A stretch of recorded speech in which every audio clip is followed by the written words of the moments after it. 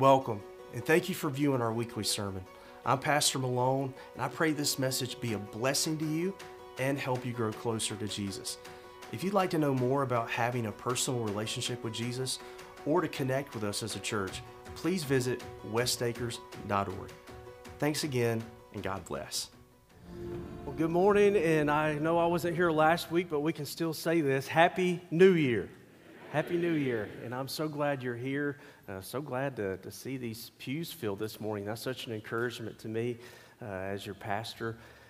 But I do want to just say we're starting a new year, but we're also starting something new. We're starting a new book of the Bible. We're going to be going through the book of Acts, and this is always an exciting time to go through the Scriptures the way the Lord gave us the Scriptures. He gave us these words in books, so we're supposed to go through them.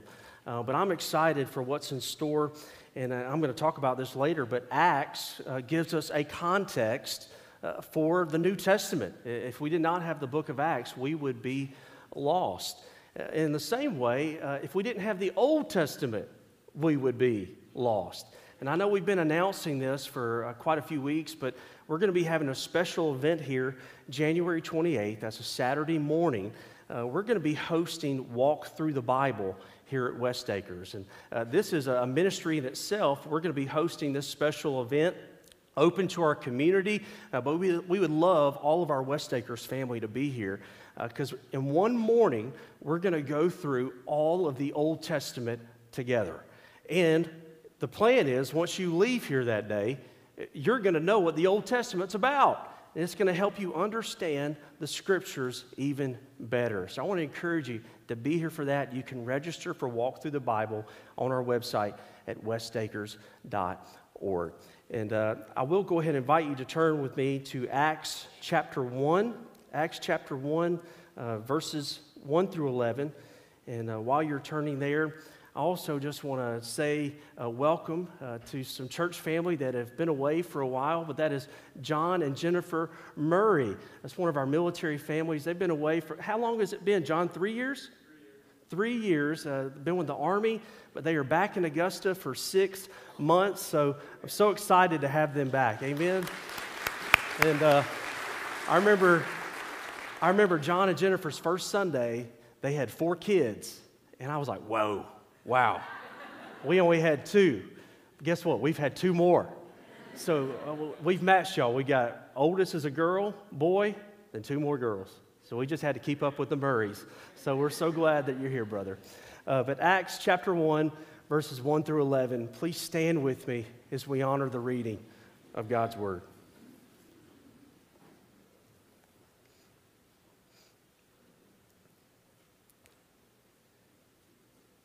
It says, in the first book, O Theophilus, I have dealt with all that Jesus began to do and teach, until the day he was taken up, after he had given commands through the Holy Spirit to the apostles whom he had chosen. He presented himself alive to them after his suffering by many proofs, appearing to them during 40 days and speaking about the kingdom of God. And while staying with them, he ordered them not to depart from Jerusalem, but to wait for the promise of the Father, which he said, you heard from me, for John, speaking of John the Baptist, for John baptized with water, but you will be baptized with the Holy Spirit not many days from now. So when they had come together, they asked him, Lord, will you at this time restore the kingdom of Israel? Kingdom to Israel? He said to them, it is not for you to know times or seasons that the Father has fixed by his own authority. But you will receive power when the Holy Spirit has come upon you. And you will be my witnesses in Jerusalem, in all Judea and Samaria, and to the end of the earth. And when he had said these things, as they were looking on, he was lifted up, and a cloud took him out of their sight. And while they were gazing into heaven as he went, behold, 2 men stood by them in white robes, and said, Men of Galilee, why do you stand looking into heaven? This Jesus who was taken up from you into heaven will come in the same way as you saw him go into heaven. Let us pray. Father, I just pray for your anointing, and I pray for blessings as your church here at West Acres as we begin going through your word, specifically the book of Acts. Lord, we pray that this season will be a sweet season. We pray that our people will grow. Lord, I pray that our church will match the church presented in this book. And Father, I pray that this morning that your Holy Spirit, as we've sung about, as we've welcomed into this place, Lord, that your Holy Spirit will be the preacher, that your Holy Spirit will bring new life into this place today. Lord, I pray that folks will be saved. If there's any lost sinners here, today will be the day that they shall be saved. I pray this in Jesus' name. Amen. You may be seated.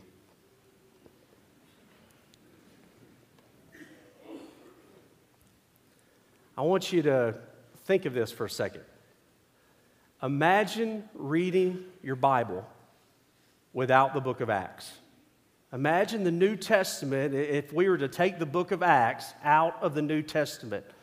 How would your reading experience be? We would be totally confused. We would be totally lost. We'd have so many questions to ask ourselves if we did not have the book of Acts. We'd be asking ourselves this: where did the church come from? How did the church begin? How did the church expand and grow so rapidly? You'd be asking yourself this question: who in the world is the Apostle Paul? Also, you'd be asking, what is the deal with all these letters or epistles in the New Testament? We would have so many questions because all the answers to these questions are found in the book of Acts. I've heard that the book of Acts, you can look at it as a bridge. It bridges the four Gospels, the stories of Jesus, to the rest of the New Testament. It connects everything. Moreover, this book is foundational for the church. It is a history of the church. But it also teaches us the mission of the church. That's why I've prayerfully made the decision to lead this church body through the book of Acts. But as we come to this book, I want to make sure we have the right mindset. I don't want us coming to this book as academics. We are not here to get puffed up with Bible knowledge. Instead, I want us to come to this book as soldiers. Soldiers. I heard one of my professors from seminary said this: good soldiers study history, and they do so to benefit themselves on the battlefield. Christians do not fulfill their mission in an ivory tower. We fulfill our mission on a battlefield, and it's called life. So as we come to this book today, we're not here to build up some Bible trivia, little factoids here and there. But we are here to better prepare ourselves to serve the King on the mission He has set before us. So may we be soldiers. West Acres, are you ready to get into the book of Acts? Okay, let's start. Point number one, we're given an introduction. We're actually given the book's introduction. It's verses 1 through 3. And just to let you know a little bit about this book, the writer of this book is a man named Luke. He wrote the Gospel of Luke. Interestingly, if I were to quiz you, was Luke one of the 12 disciples?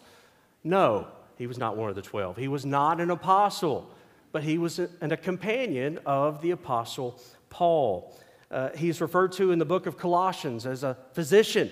This lets us know that he was educated. Luke had a keen eye for details. He was very thorough in his writing. Therefore, God gave us a gifted historian to give us the history of the church. The book's original recipient is a man named Theophilus, and we see that in verse 1. This same Theophilus is mentioned in Luke's gospel. The book is dedicated to him as the most excellent Theophilus. We don't know a lot about this man, but many believe that he was a Roman citizen, probably a prominent Roman citizen, someone of wealth, and they believe that he was a patron who funded Luke's writing, allowed him to research the history of the church. In verse 1, Luke tells us the purpose of his writing. He says his gospel message, Luke's gospel, dealt with all that Jesus began to do and teach. This suggests that the book of Acts is going to be a continuation of that. It's going to be a continuation of what Jesus was doing and teaching to the church. But as we read later in this passage, Jesus ascended to heaven. So he continued his work, not in his humanly body, because it ascended to heaven, but he continued his work in his spiritual body.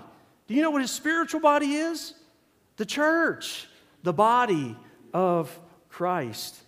In verse 3, we learn about this awesome 40-day period after Jesus' resurrection. This just blows me away that Jesus was here, appeared over 40 days after he was resurrected. Look at verse 3. It says, he presented himself alive to them after his suffering by many proofs, appearing to them during 40 days and speaking about the kingdom of God.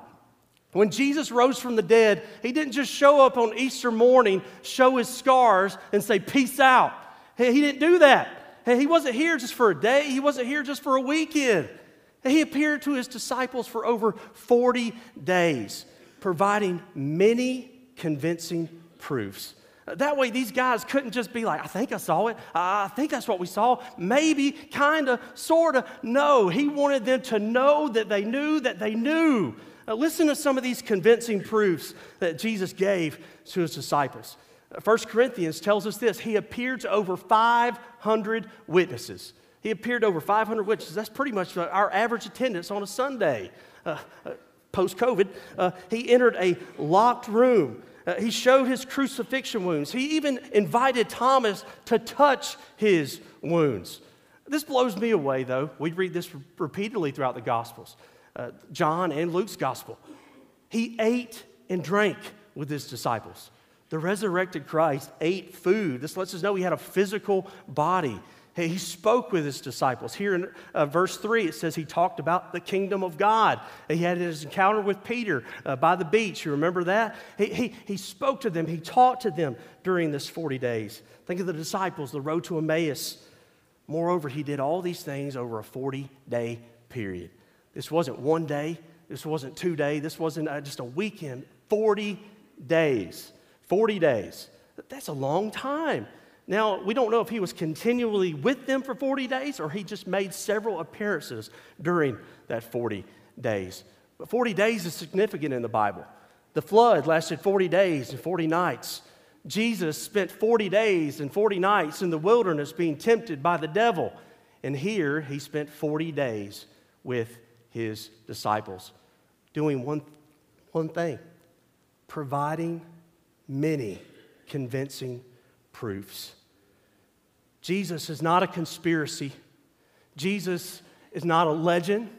Jesus Christ was not a delusion for these 12 disciples, the 11 disciples. Jesus is not a ghost, but he was flesh and blood. He rose from the dead. He is alive and well forevermore. And he wanted his disciples to know this. He wanted them to know without a doubt that he was alive, to let them know that they serve a living king. And this is what's so awesome about our Lord. He doesn't call us just for blind faith. He appeals to the senses. He appealed to reason. He wanted the disciples, they were able to see him. They were able to hear him. They were able to touch him. They were probably able to smell him because they spent time with him. They were able to spend time with him. This is something else we're going to learn about the book of Acts. This isn't just a book of history, but if you like apologetics, if you're familiar with apologetics, this is a book of apologetics. What is apologetics? Apologetics is defending the truth claims of the Christian faith. It provides evidences and credibility. Yes, we come to Christ in faith. Yes, we come to God's word in faith, but God appeals to our minds. He appeals to our reason. You're going to be amazed as we get through this book later on how many times you'll hear Paul, when he was going on his missionary journeys, he explained to the people. He reasoned with the people. He persuaded the people. He didn't just say, come believe this because God tells us to. No, he said, look at all this evidence. We serve a real God, and he wants us to know it. The disciples were witnesses to Jesus' life. They witnessed his teaching. They witnessed his miracles. They witnessed his death. They witnessed his burial. They witnessed his resurrection. And Jesus was going to use their witness to change the world. This leads us to point number 2. The church's commission. This is the apostles' commission, but their commission is our commission. It's the Great Commission. Look at me in verses 4 through 5. And while staying with them, he ordered them not to depart from Jerusalem, but to wait for the promise of the Father, which he said, "You heard from me, for John baptized with water, but you will be baptized with the Holy Spirit not many days from now." Jesus reminded them about the promise of the Holy Spirit that would be given on the day of Pentecost. Here's another thing that's going to be interesting about the book of Acts. This isn't just a book of history. This isn't just a book about apologetics. I've had some folks tell me, "Pastor, we want to hear about the Holy Spirit." This is a book about the Holy Spirit. My Bible says the Acts of the Apostles, but many believe this book could be called the Acts of the Holy Spirit. He's mentioned over 50 times. He is just all over this book. But he promises them, and he talks about the promise of the Holy Spirit coming. That's going to be in Acts chapter 2. The first believers, the early church, received the Holy Spirit on the day of Pentecost. The day of Pentecost. What's the day of Pentecost? Do y'all know? Can I be honest with you? I've been educated, and I still didn't know what the day of Pentecost was until I really started studying this. Pentecost is 50 days after Passover. We got that word penta. Penta means 5. Pentecost was a harvest festival that took place 50 days after the Passover. And that's when the Holy Spirit came to these early believers. The giving of the Holy Spirit on the day of Pentecost was unique to the apostles and the early church. But here's the thing. We don't have to wait on the Holy Spirit. You don't come to church and say, "I want to get saved," and have to wait for a certain day on the calendar to get the Holy Spirit. I've seen people talk about that from time to time, saying, "I got water baptized at this age, but I got baptized by the Holy Spirit at this age." That doesn't make any sense, because the Bible teaches us this. Once you are saved, at the very moment you ask Christ to be your Savior, the very moment you have faith, it's the very moment the Holy Spirit comes into your life forever, in full. Forever. You don't have to keep wondering if he's going to leave you or come back. No, he is there. The Bible says you are sealed with the Holy Spirit. That's what the baptism of the Holy Spirit is for us as believers.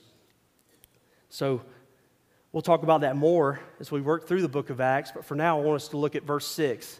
They've just been given this promise, but what's on the disciples' minds once they're given this promise? It says, "So when they had come together, they asked him, 'Lord, will you at this time restore the kingdom to Israel?'" Christ is risen from the dead. They've just been given word about the Holy Spirit. They think now is the time that Jesus is going to establish his earthly kingdom on earth. They think now is the time. Now, this is what we've been waiting for. During the three and a half year ministry of Christ, they were thinking about that. They're all saying, "What position am I going to have in the kingdom? How great am I going to be? What am I going to do?" They're thinking, now is the time. He is alive. He's talking about the Spirit. The kingdom has come. That's what's on their minds. And this wasn't a bad thing for them to think about. They were anticipating what God's Word talked about. Throughout the Old Testament, it spoke of God's messianic kingdom, Christ bringing this kingdom to the earth, which we know about in the book of Revelation. Is going to come, and it's coming very, very soon. But Jesus doesn't rebuke his disciples for thinking about this. He doesn't rebuke them for asking this question, because he knows this is a valid question. But instead, he redirects their focus. He says, "Listen, I don't need you focusing on that right now. That's a time, that's a day that's been appointed by the Father. I don't need you worrying about that. This is what I need you to worry about. I need you to focus on the mission." What's the mission? Look at me in verse 8. This is the mission. This is Acts 1:8.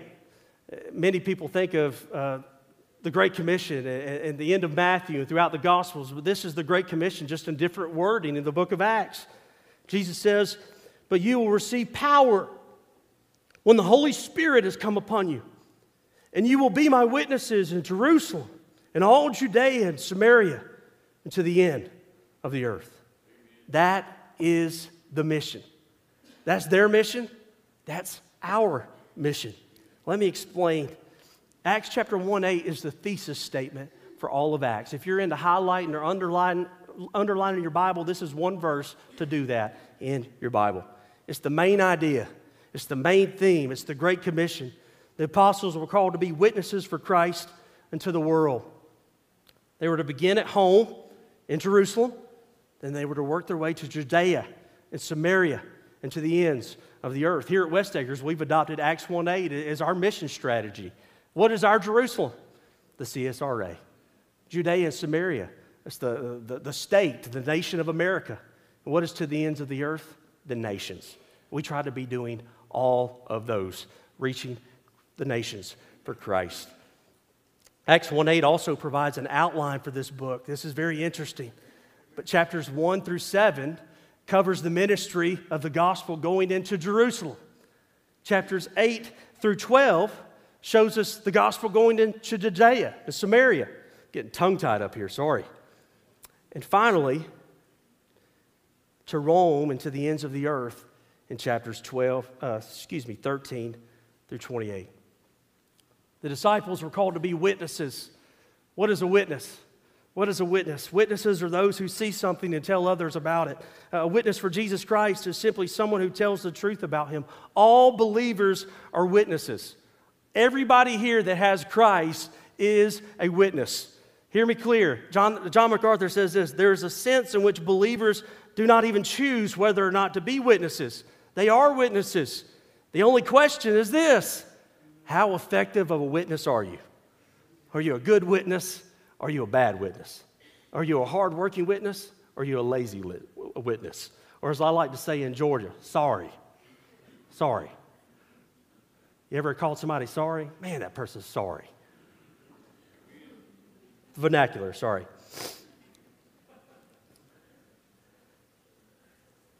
You may be asking yourself, maybe saying this to yourself: I can't be a witness, Pastor. I'm too shy. I'm not elegant. I'm not educated. I'm not trying. I don't know this stuff. I can't talk about Jesus. I don't have what it takes to be a witness. Well, I'm glad you said that. Nobody has what it takes to be a witness. That's why God gives us everything we need. He gives us everything we need to do our job as witnesses. What does it say at the beginning of verse 8? It says, but you will receive power. You will receive power when the Holy Spirit comes upon you. It's not you. It's not you. It's God. You're not the one saving people. You're not the one doing the mission. He is through you. It's His power. So quit trying to do things in your power. When it comes to being a witness, it's all about Him. I think of the disciples. We read about them in the New Testament, the 4 Gospels. The night that Jesus was arrested, what were these guys doing? They were scared. They were running. They were powerless. They were weak. But we read about them in the book of Acts.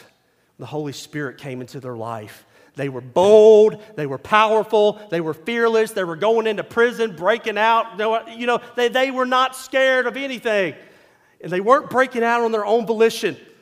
God was breaking them out. We'll get to that later. They were different men. When the Holy Spirit comes into your life, you are a different person. You hear that? Can I get a witness to that? I ran into somebody I went to high school with about a year ago. We were both amazed. We were at Warren Baptist. They had a breakfast going on for the men's ministry. And we were just shell-shocked to see each other. I was like, you're here? And his eyes said the same thing about me. You're here? Because we're different people. We're different people. He's not the same guy he was in high school. The Holy Spirit has transformed his life. And I'll tell you what, I'm not the same guy I was in high school. Thank the Lord.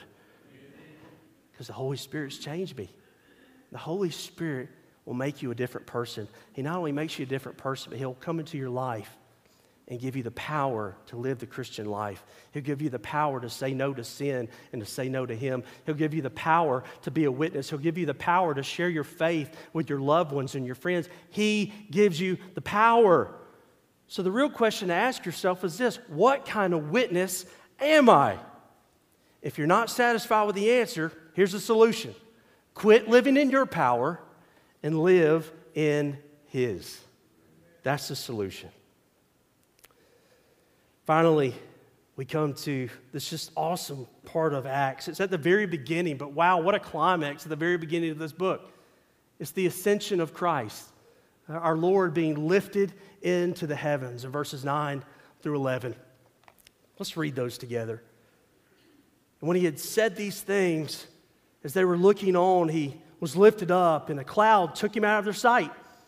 While they were gazing into heaven as he went, behold, two men stood by them in white robes and said, Men of Galilee, why do you stand looking into heaven? This Jesus who was taken up from you into heaven will come in the same way as you saw him go into heaven. At the end of this 40-day period, we're given this glorious sight of our Lord being ascended into heaven. Just going into the clouds. We sang about the clouds earlier, right? This cloud wasn't just any kind of cloud. This wasn't just a cloud in the sky, but this was a cloud of God. This was the Shekinah glory of God. This is the cloud we read about in the Old Testament that filled the temple. This is the cloud that surrounds Jesus being lifted up into the heavens. This is interesting. The visible ascension of Jesus into heaven indicates that Jesus retains a physical human body as a man. When we all get to heaven, we're going to get to shake a real nail-scarred hand if we get to do that. I'm pretty sure we're just going to be on our faces. But we are going to be able to see a real human body, a real glorified body in Christ. He's the first fruits of all creation, first fruits of resurrection. He has a real human body. When coupled with Acts 1:11, it also indicates that he'll someday return in the same physical body. It's not going to be a hologram. It's not going to just be some cloud that looks like Jesus. It's not going to be some screen of Jesus. It's going to be Jesus. He's coming back in his human, visible form. The amazing miracle of the incarnation is not only that the eternal Son of God took human nature on himself and became a person who was simultaneously God and man, but also that he will remain both fully God and fully man for all eternity. That's what makes Christmas awesome, the incarnation. What a glorious sight that must have been. Could you imagine being there when the disciples, just hearing all this awesome news from the Lord, seeing him ascend to heaven with this glorious cloud from God? I mean, if we were there, we'd probably have neck problems from staring so long, because our eyes would be so fixed looking at him ascend. One, because we don't see people in the sky unless they're jumping out of an airplane. But two, it's the Son of God, the risen Son of God, ascending into heaven. This event was so glorious. It was so awesome. Don't miss this. God had to dispatch 2 angels to go and tell the disciples to quit looking. He said, hey, go send them down there so they'll stop staring at the sky. Because if they didn't go, how long would they have stayed there? They would have set up camp. They would have set up a city. They would have set up a whole people group staring at that point in the sky if the angels hadn't come and told them to stop staring. The scene of the disciples looking at the sky brought to memory, just so crazy how our minds work. Made me think of a memory of T-ball. T-ball. Let me just share this with you. Anybody play T-ball? When was T-ball created? I don't know. I know it's supposed to help you play baseball, but it's quite humorous. If you've ever played, and now that I have kids, it's very humorous to go to a T-ball game because they're not playing T-ball. They're doing something out there. But I remember playing T-ball in McDuffie County, and if you played recreation sports in McDuffie County in the 80s or the 90s, you probably knew of this infamous rec league coach named Coach Pettis. Coach Pettis. He was an older black man. He was an Army veteran. I looked him up. He passed away in 2017. Awesome obituary. But I remember Coach Pettis. He was one of the scariest people I ever knew because he treated us like we were in the Army. 6- and 7-year-old boys. He coached us like a drill instructor. He was no nonsense. He was loud. I was scared to go to practice. I said, do we really got to go? But I remember vividly of a day when we were practicing out at Sweetwater Park in Thompson, Georgia. And right by Sweetwater Park is Sweetwater Baptist Church, and there's a pond out there. And there's a flock of geese that are always close by Sweetwater Park. And we're out there practicing our fielding, trying to learn how to catch a ground ball, pop fly, all this and that. This flock of geese comes flying overhead. What do you think the 6-year-old boys are doing out in that field? Wow! Man, you see that? They're in a V shape. Wow! The next thing I know, I hear a ball just go by us. Then I hear this loud voice. It's Coach Pettis.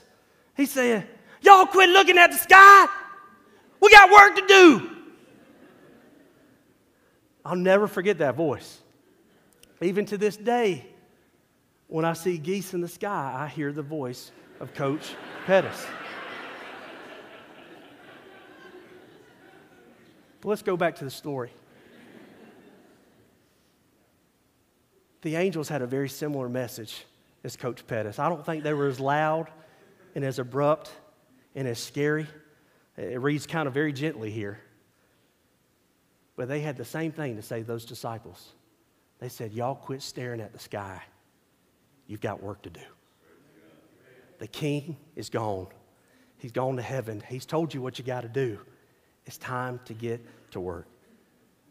The mission is to take the good news of Jesus into the world. That's where we live here today. That's when you go to work tomorrow. That's when you go home tonight, took your little boy and girl to bed. That's also when we go to the nations strategically. The mission is the same. The mission continues. So, church, I close with this word. We got work to do. Let me pray for us.